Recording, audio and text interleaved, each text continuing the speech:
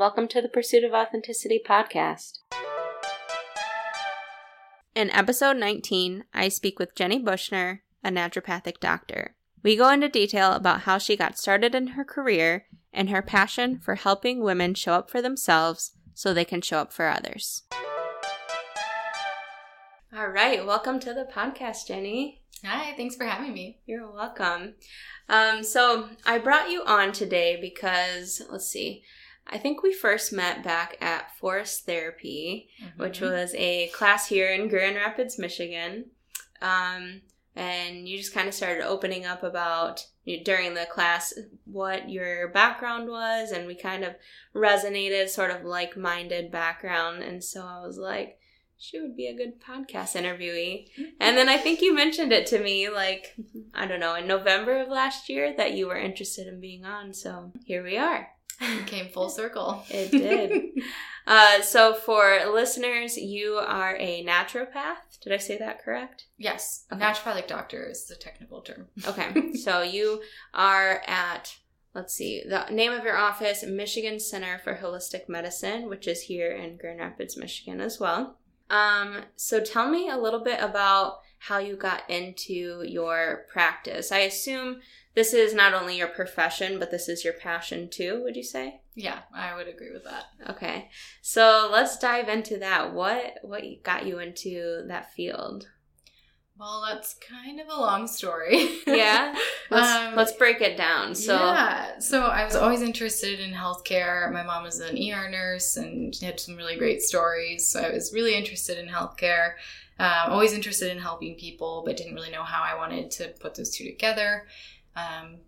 Quite honestly, I had some beliefs that I wasn't smart enough to go to medical school and kind of pushed that aside. But my fourth year of undergrad at Saginaw Valley, somebody or a mentor of mine had mentioned, have you ever heard of naturopathic medicine? Mm. And I was like, what the heck is that? Yeah.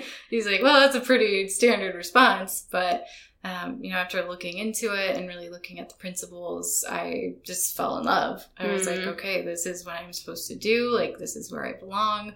Yeah. And I'd never felt that way before. So what was your area of study at Saginaw Valley when you were 4 years in? It was biology and chemistry. Okay, so down the science path. Yes. I was kind of looking into genetic counseling or just some form of grad program for biology, but wasn't really feeling super passionate about it. Just kind of felt like something I should do. Mm-hmm. And, just kind of tying back into the lifelong love of healthcare and medicine. But to be honest, I wasn't very thrilled with the idea of MD or DO school either. Okay. Just didn't really like the way that they were trained at that time. And so that kind of led me down that path, and then my mentor recommended it, and the rest is history. So at the time when you were growing up and your mom was working in the ER, did she ever come home with stories that are kind of persuading you to go down the into becoming an MD or a DO, or was she the decision is yours? Neither of my parents really ever pressured me to do anything. They were like, choose whatever makes you happy. Yeah. But my mom always did have some really impressive stories from the ER. And I remember one year I got a model of the human body for Christmas. And I was so excited. Oh my gosh. I got to put it all together. I had all the muscles, the veins and arteries and organs and stuff. And how old were you? I was 8.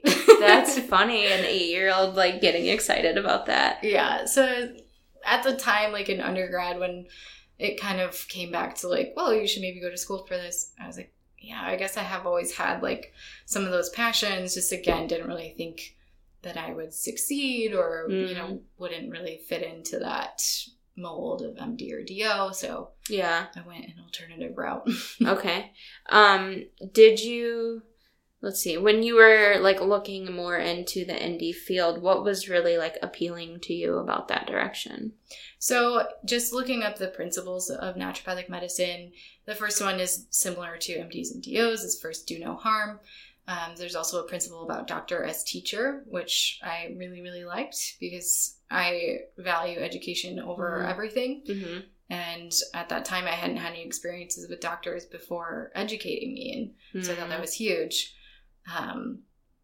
Treat the whole person is another one, which is really big to me as well, because I find that conventional medicine often operates on a systems approach. And, you see a otolaryngologist when you want part of your body fixed, or a ENT on another part, but we're not looking at the whole picture. Yeah.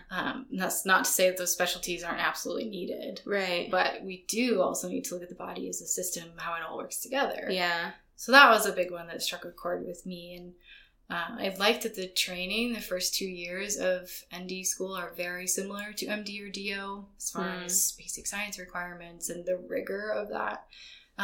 So yeah, it just kind of enticed me on multiple levels. Yeah, that makes sense. Can you maybe explain the difference between a DO, an MD, and an ND? I mean, I know you kind of just touched on the ND, so maybe talk about what does a DO do specifically in an MD? Yeah.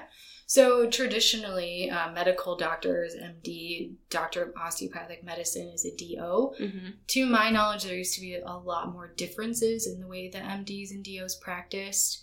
DOs did tend to be a little bit more holistic. They were trained in manual therapy, so osteopathic manipulation, whereas MDs have been the standard of conventional medicine for as long as it has existed. Again, to my knowledge, is limited. Yeah. They are trained very similarly now, where there's not so many differences, although if you do find a practitioner who identifies as being functional medicine, they typically tend to be a DO. Okay.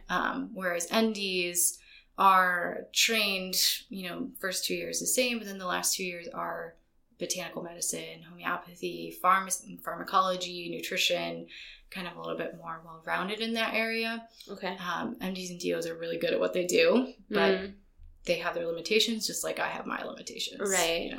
So that actually brings me to the question of, do patients that come to an ND also have an MD or a DO? Is that common?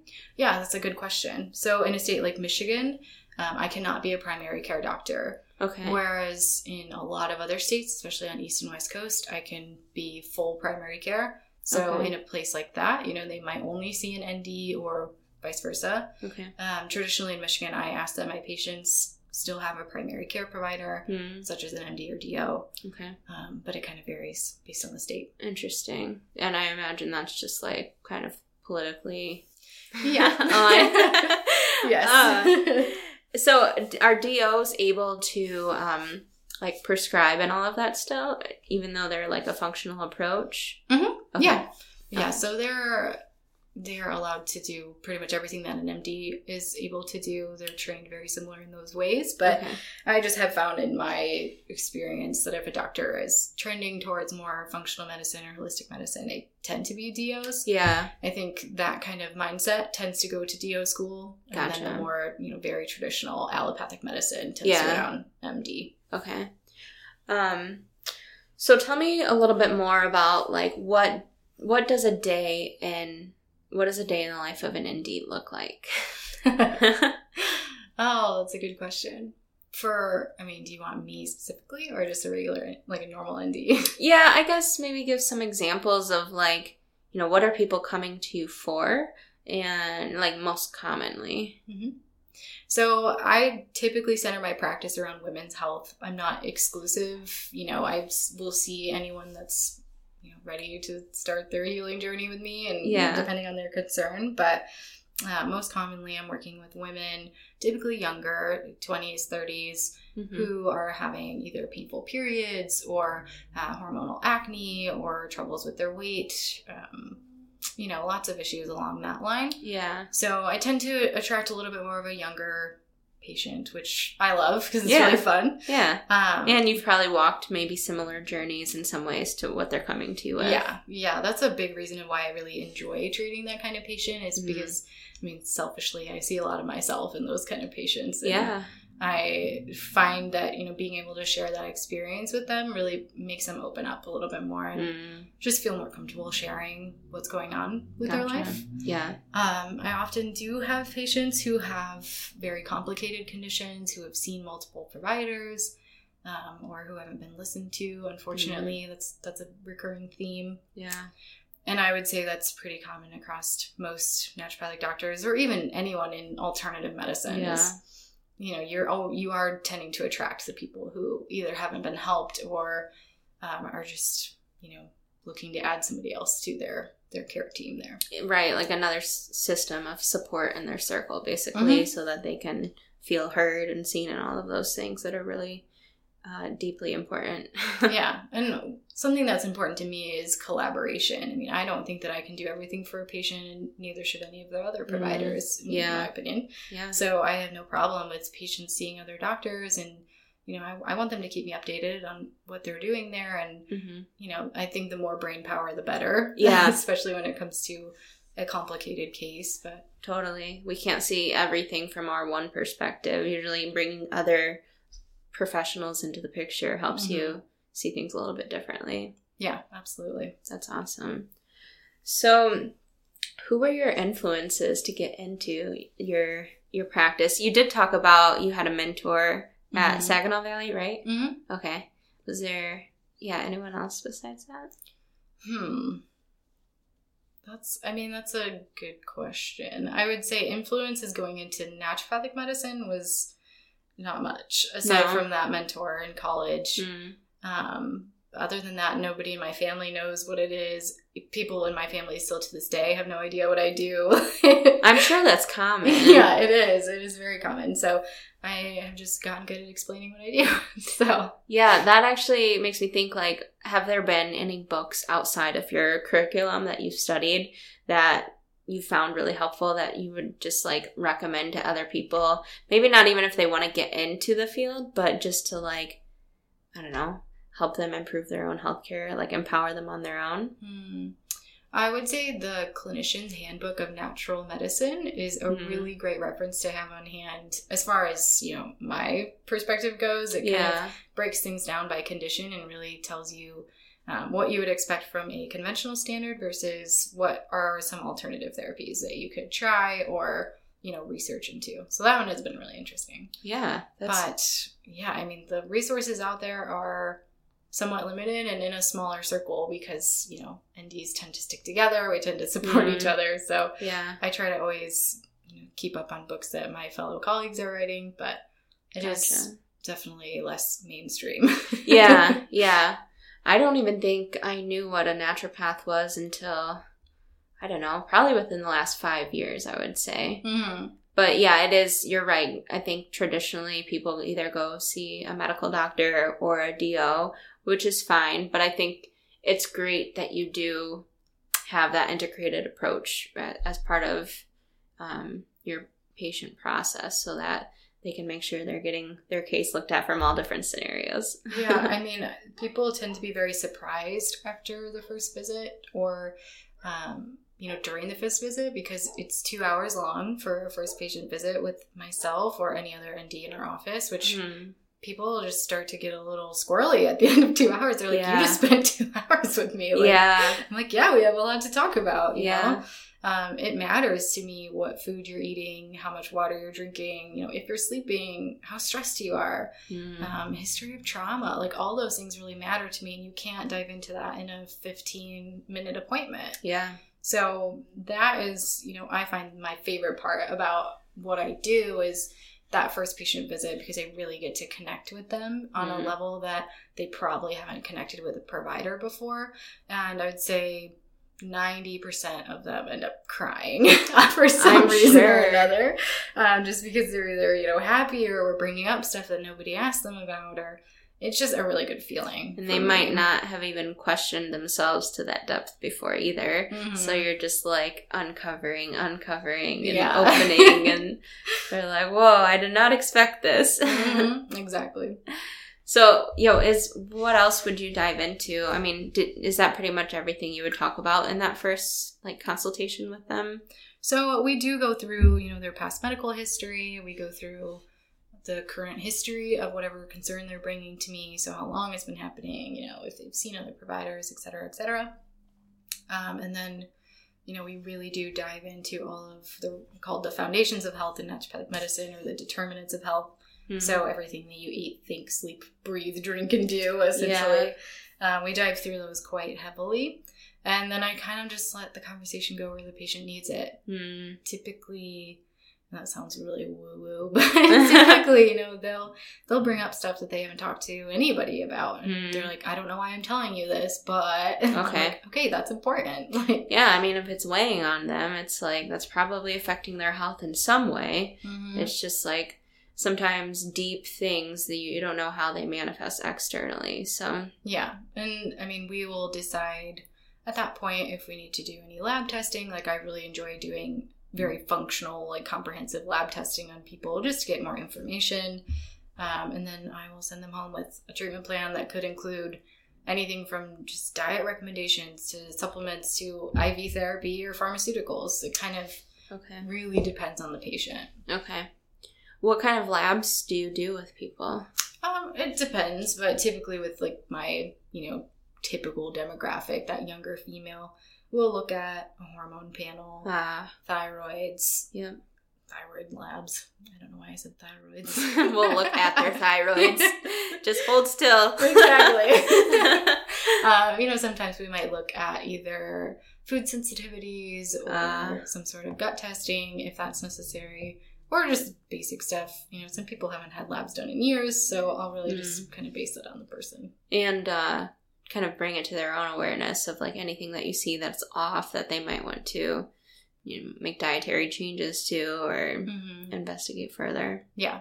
Gotcha. Yeah, labs are just a great way to collect more information on a patient. Yeah. I always, you know, tell patients you are not your labs, so the symptoms and everything they bring to me on that first visit and beyond is really important, but labs are just another data point. Yeah. And, you know, they give me some great information to work from. Exactly. Yeah, it's just that. It's just information.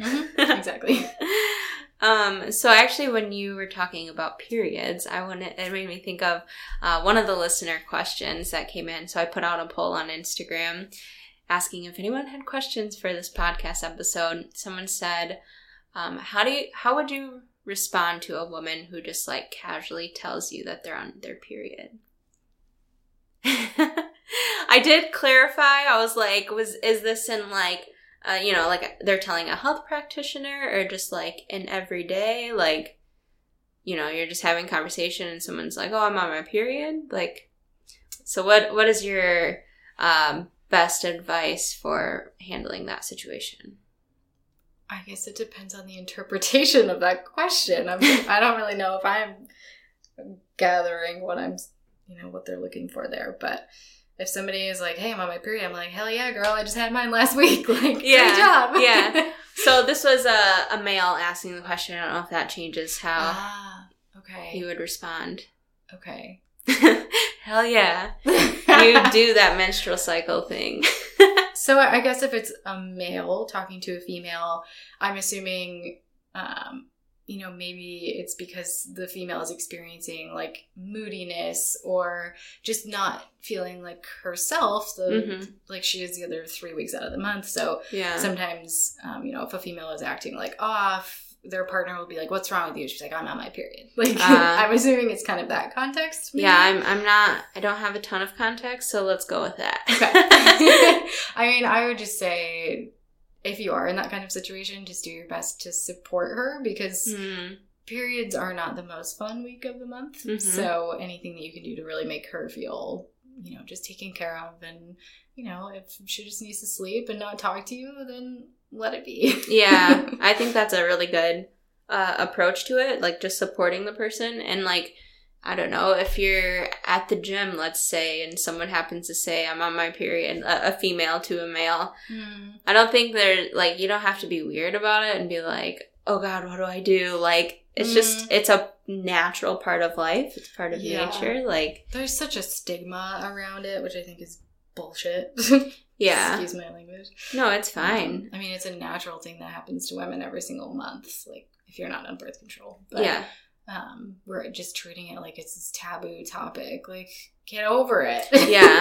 And even, like, you know, there's so much evolution that has happened in probably the last 5 years around birth control itself and how it, you know, it used to be this thing that women more or less just did, but I think women are learning how to naturally be preventative without having to rely on pills and all these things that disrupt the normal cycle that women should go through. Yeah, I could go on a whole nother rant about birth control. Maybe we'll save that. Yeah. But no, I think that's probably the best advice is just support the person. You don't have to be all nervous about it and just recognize that it's natural. Yeah. Just ask her what she needs. Yeah. Do you need food or sleep? She might not know, but at least you asked. Yeah. Exactly. Show that you care. Another listener question that came in was, how would you recommend someone to handle their work life or their training? So, exercise when they are on their menstrual cycle. Ooh, that's a great question. And there's actually a lot of theories out there that we should be doing particular types of exercises or work projects during different times of our cycle based on what hormones are present then. But typically during your period, I mean, you are shedding your uterine lining, so there's a lot going on. You are putting forth a lot of effort there. So typically I would have women just listen to their bodies. If you're feeling more tired, then absolutely don't go crush it at the gym if you don't have to. Yeah. I still would recommend movement because that's really important for keeping cramping down and just mood boosting. But you don't have to go crush a PR on your period if you don't want to. Yeah. You absolutely still can. Like, there's nothing delicate about you while you're on your period. Yes. Like, you're badass.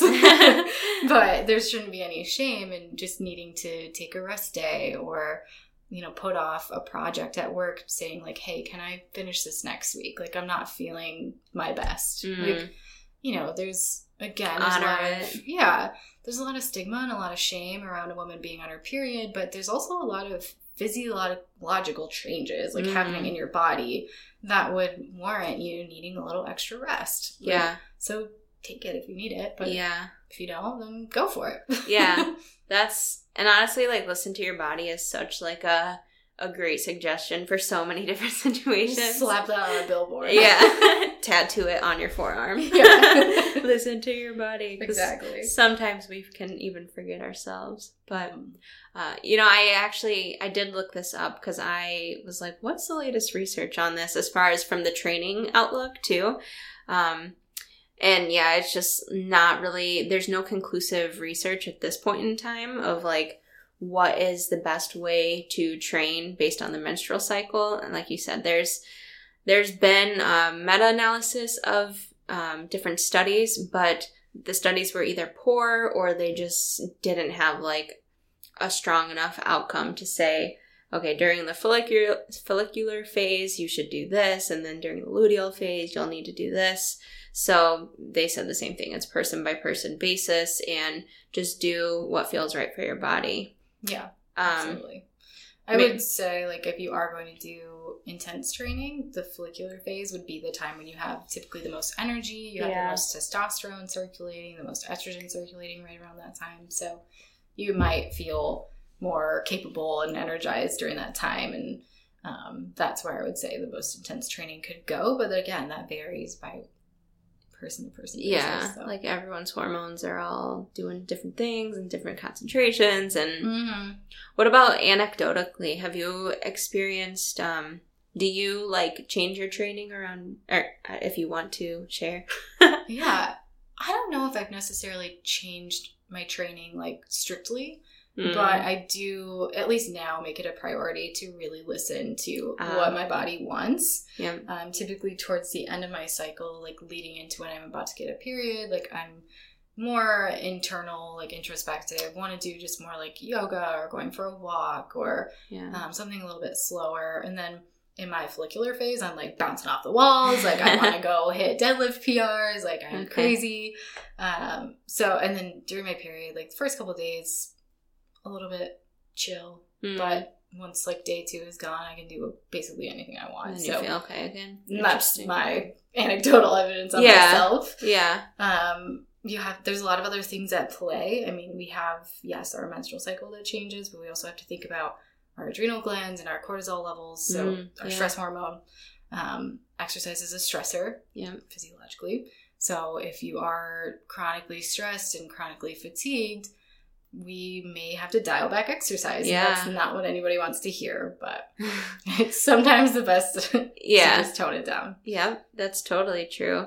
And I think I've worked with, or I will say, I don't think any of my experience coaching, I've ever had athletes who have told me anyway that they've like had to adjust their training based on their menstrual cycle.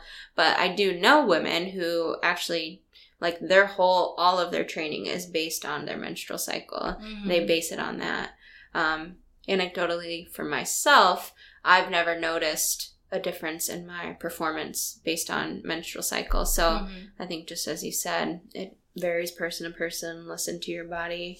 It could change over time too for individuals. So yeah, I mean, some women may never notice a difference throughout the month, and others are very sensitive to those shifts throughout the month. So again, not to beat a dead horse, but listen to your body. Yeah, totally.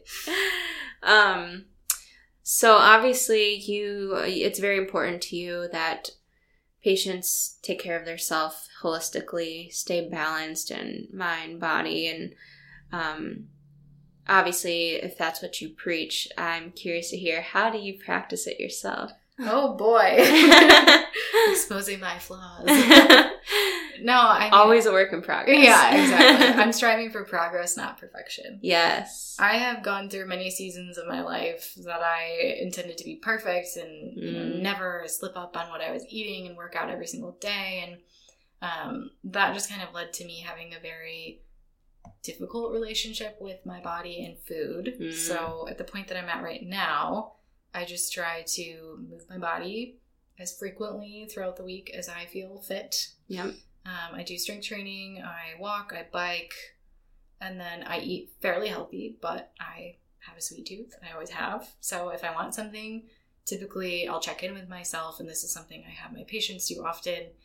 It's like, do I actually want this, or is this serving another purpose? Like, am I feeling anxious? Am I tired? Am I hangry? Like, is my blood sugar dropping, and do I need real food? But I want a brownie instead. Because it's like quick and right here. Yeah. That's a big one for me, is like when I get stressed or busy, sometimes I'll go long periods of time without eating, and then I won't want to eat anything that comes in front of me. Gotcha. So a big part of fixing that for me has just been eating more consistently. And I know that sounds silly, but just reminding myself to eat. Yeah. Getting at least 8 hours of sleep every single night. That has been a game changer. Drinking my water.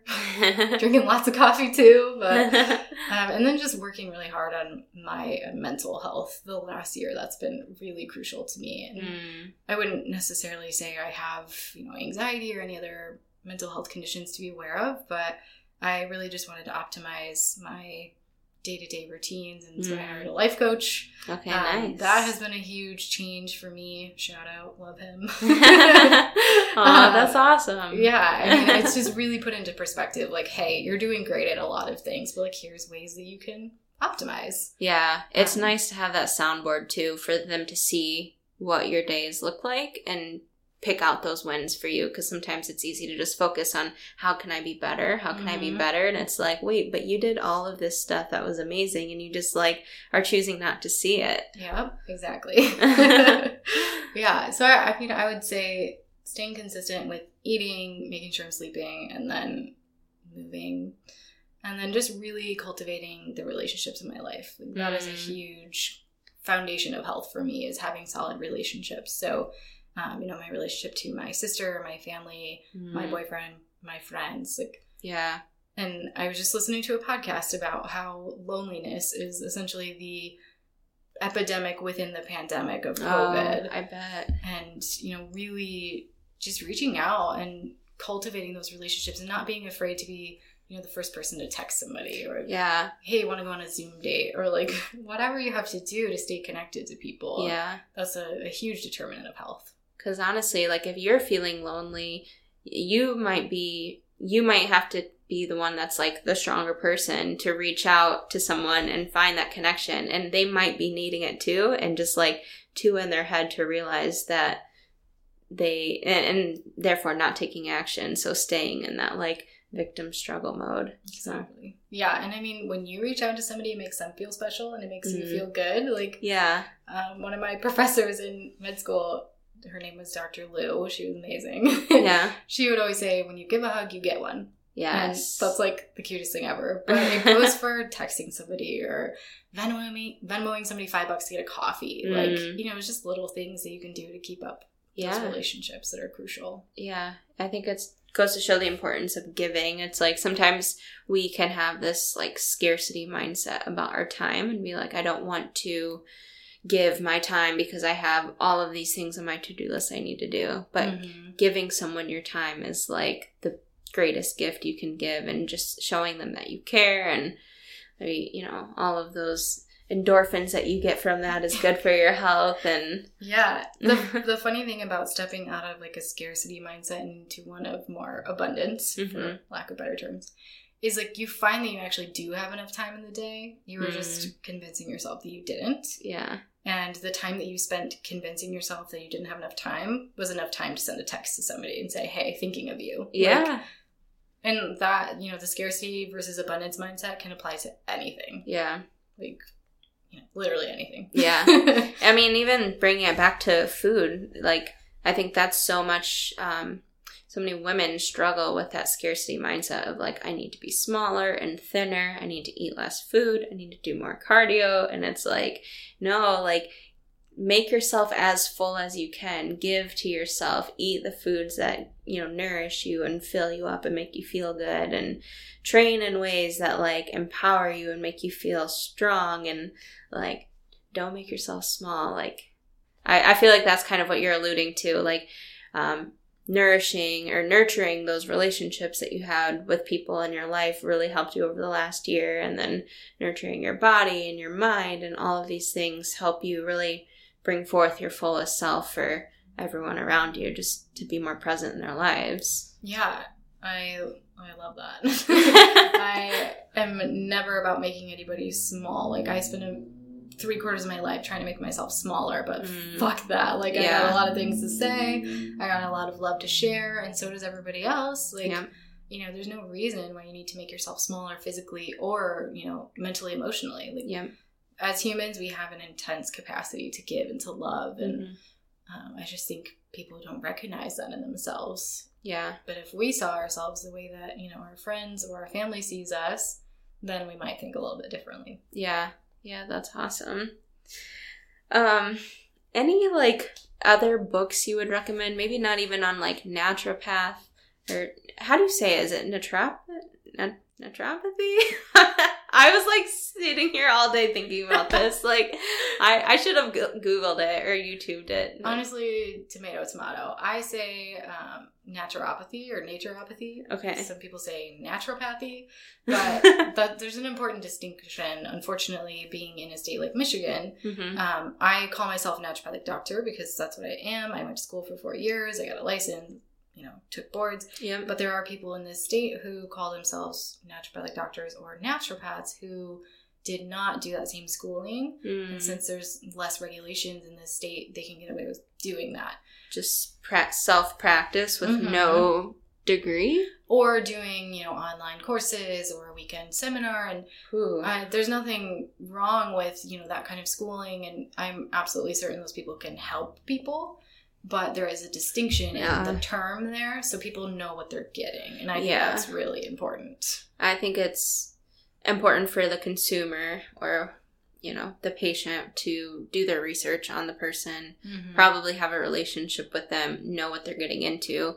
If they want that type of naturopath that hasn't gone through everything, then the product that's delivered will probably just look different and not say it's right or wrong. Yeah, it looks different, and they can absolutely still help and still be part of the healing process. But, I just like you said, I think the consumer does deserve to know the difference. Yeah, totally. So that's why I label myself as an ND, and I'm very forthcoming with where I went to school. There's only 7 schools in the entire United States or all of North America, I think, that train licensed naturopathic doctors. So gotcha. You can always find a state association or the federal association that will tell you where people went to school and, if they're legit or not. Yeah, I see. But back to the books. I mean, books have been huge for me this year. I've gotten so much reading done, and I love it. That's awesome. As far as resources for women or like the ideal clients I work with, a book called Beyond the Pill by Dr. Jolene Brighton was really helpful. She's a fellow naturopathic doctor. She's incredible. Okay. Kind of exposes a lot of the faults, I would say, of birth control, but also still recognizing the very valid, point of birth control is to prevent pregnancy. It does a really good job of that. It is. But, you're 14 years old and they're like, here, go on this. You're like, okay, sure. Yes. It's what you consent to without knowing what's happening to your body when you do that. Yeah. And her book has been, kind of a game changer as far as how I approached the topic with patients and got me really fired up about all of that stuff. That's awesome. Really like that one. Own Yourself by Kelly Brogan. She's a psychologist, I believe. Psychiatrist. I can't remember. Okay. That one was really good for anybody struggling with anxiety or depression. And let's see. I read lots this year. I was going to say, did you read The Body Keeps the Score? Mm-hmm. Okay, that's what I thought. That's a really good one for trauma. That one was intense, I gotta say. Dense as far as content, very medically written, but very well written. Yeah. But yeah, that one really, I guess, solidified a lot of the things that I've thought for a long time, that emotions can be stored in the body and manifest as physical disease. Issues in the tissues. Yeah, and they kind of put a mechanism behind it and then translate it across neuroscience and how it impacts, people with PTSD, and it's a very good read. So yeah, The Body Keeps the Score by Bessel van der Kolk, I believe. Yep. Can't pronounce that name, but yeah, I know. I'll do my best. Whenever I've told people about it, I'm like, Bessel, blah, blah, blah. to do. Just Google The Body Keeps the Score. Exactly. Yeah, that one was really good. And actually, just going through yoga teacher training, it resonated so deeply because specifically I had a trauma-informed, approach to yoga teacher training. And so it was like reading that, I kind of felt the same thing. I was like, oh my gosh, this makes so much sense. Everything you've learned, you're seeing it right there. So yeah, that was a very good read. What about with your... I know you've done a lot of work around how you eat and your perspective of food and your body image. Is that more just through your own experience you've learned, or is there books or mentors or? I can't think of a particular book that I have read on the topic.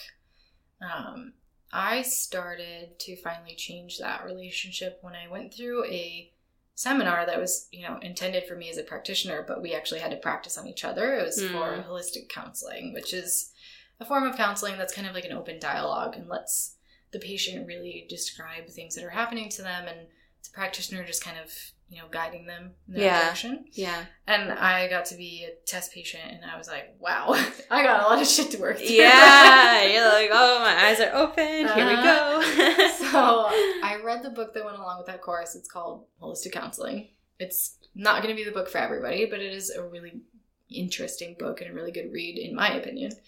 But just from there, I've been kind of slowly surrounding myself, and including on Instagram and social media, with people who are more positive, more loving towards themselves. There's a podcast called Fill Your Cup podcast that's been really helpful. Rachel Melinda is the one who does that, and she has a really great Instagram. Honestly, she's been huge as far as influencing that.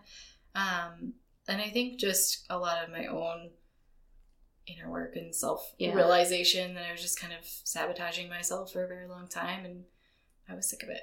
Yeah. I think a lot of it is that experiential wisdom that you're just okay, this mindset wasn't working. We need to do something different. And and kind of get to a breaking point, I was going to say. Yeah. It's not going to change overnight either. I'm still very much a work in progress, and will likely continue to be. But, just strive for progress, not perfection again. Keep chipping away and catch yourself in loops and all of those things. So, and you also practice yoga and like meditation and those things too, correct? Mm-hmm. So I imagine you also like guide patients to incorporate those into their lives as well. Yes, I try my best. I often get pushback when I tell people to meditate. But I'm sure. I just had this conversation yesterday with somebody. I mean, meditation has this huge like shroud of mystery around it. Like you have to be on the top of a mountain with no thoughts in your head, like perfectly still, which is not true. Like I love that. It's absolutely not true. I was listening to a podcast yesterday with Tim Ferriss and Dan Harris about 10% Happier, the book. Mm-hmm. And they were like, you know, you are not going to have no thoughts in your mind unless you are clinically dead. Like you are always going to have thoughts. Yep. So meditating is really just about, you know, letting that thought come in and then just not attaching yourself to it, just letting it go. Yep. And I always thought I was really bad at meditating. And that's what all my patients tell me. They're like, oh, I'm really bad at it. Yeah. Like, you're probably not. Yeah. Like, you're probably fine. You're doing it just right. Just do it. And I follow up with people. I will message them and be like on their patient portal or whatever. I'm like, did you meditate, 3 times this week? They'd be like, no. I'm like, okay, well, do it. Let's do it next week. Yeah. It makes a difference. Yeah. It's the kind of thing, like, same with exercise. I mean, meditation is like exercise for your brain. Totally. Consistency is really where you see the most benefits. Yeah. It's so funny you said that. I was in a conversation with a friend, and he was more high-strung in his energy. And so I was like, have you ever tried meditating? And he was kind of the same reaction, like, I feel like I need to like go to like Costa Rica and be on a beach for a week and have like no one there, and then I'll meditate.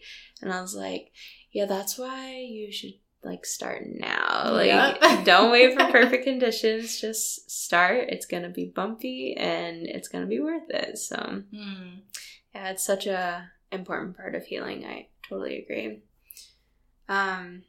Is there anything else you want to touch on that's important to you in your practice, or, anything? Oh boy, that's an open-ended topic. I guess you talked about like what are common things that come up during the session. Mm-hmm. What are common things that you see with your patients? I don't know if you want to give like maybe some advice of common tips you're often giving clients that maybe listeners would find value in. Yeah. So if I had $1 for every time typically a woman sitting in front of me is like, I just don't feel like myself, or I just feel off, or something along those veins, like I literally would not have to be in practice because so many people say that. And I'm like, okay, there's something there. Like there's a reason why you're not feeling like yourself. And unfortunately, those are typically very young, healthy looking people who get dismissed by other providers when there's, nothing wrong with them.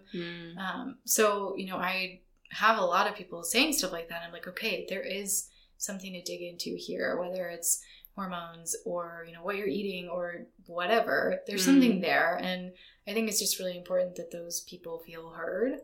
And something I find myself saying all the time is, your body has the capacity to heal itself when given the right conditions. Yeah. That's, what we've evolved to do. We've evolved to live in a state of health and homeostasis. So keeping things relatively stable. Balanced. And balanced. Yeah, balance is a great synonym. So, you just have to give your body those tools, and you might need help from a practitioner to help give you those tools and to help guide you, but don't ever lose hope in the fact that your body can still heal. I think that's huge because one of the big principles of naturopathic medicine is, the healing power of nature, or the body's innate healing ability. That's kind of common across a lot of alternative therapies, is the innate wisdom of the body. And despite how disconnected or how long you've been, kind of straying away from that path, you can always come back. You can always get healthier and have more energy and have better periods or whatever it is that you want. Yeah. And I find people get very frustrated because they're not being heard or taken seriously, and then they kind of give up. And I kind of want to reinstill that hope in them, which is hard once you've lost hope or faith, but it's still there. Yeah, it's just about helping them understand what is their vision and helping them to feel it in their body, like really become embodied with it and see it for themselves, basically. Yeah.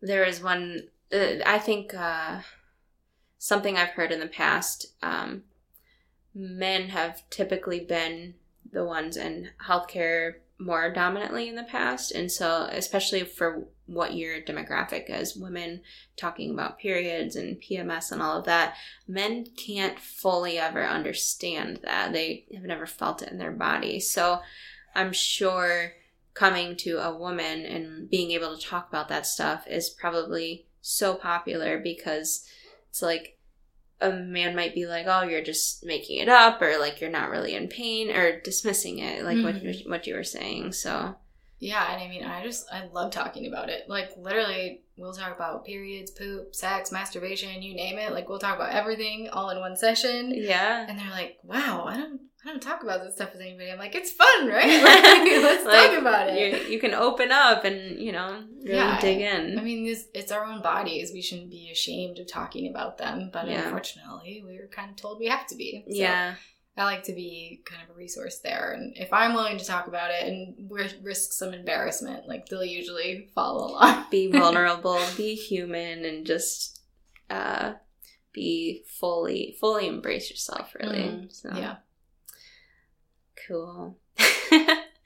Oh, where can people find you, either online, in person, if they want to learn more from you? Yeah, so I am on Instagram as DocJenB_ND. That's kind of where I hang out most. Okay. So if you are listening and you have a question or just want to say hi, you can absolutely send me a DM. Or I'm at Michigan Center for Holistic Medicine. So you could go to our website, miholisticmed.com, and find more info about me or, what I practice.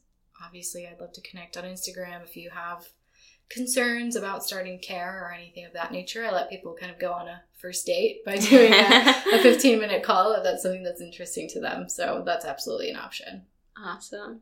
And I'll be sure to link all the resources, like books and whatnot, that we talked about today, and your websites and Insta and all of that. So cool. Thanks so much for being on today. It was great chatting with you. Yeah, thank you for having me. You're welcome.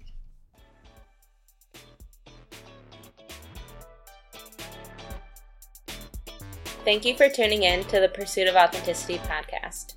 If you enjoyed this episode, we would be so appreciative if you show your support by leaving a review or sharing it out with friends and family who may also benefit from the episode as well. Our goal with this podcast is to share knowledge to create a physically, mentally, and emotionally stronger version of you. So if that resonates with you, be sure to subscribe so you can be notified of future episodes.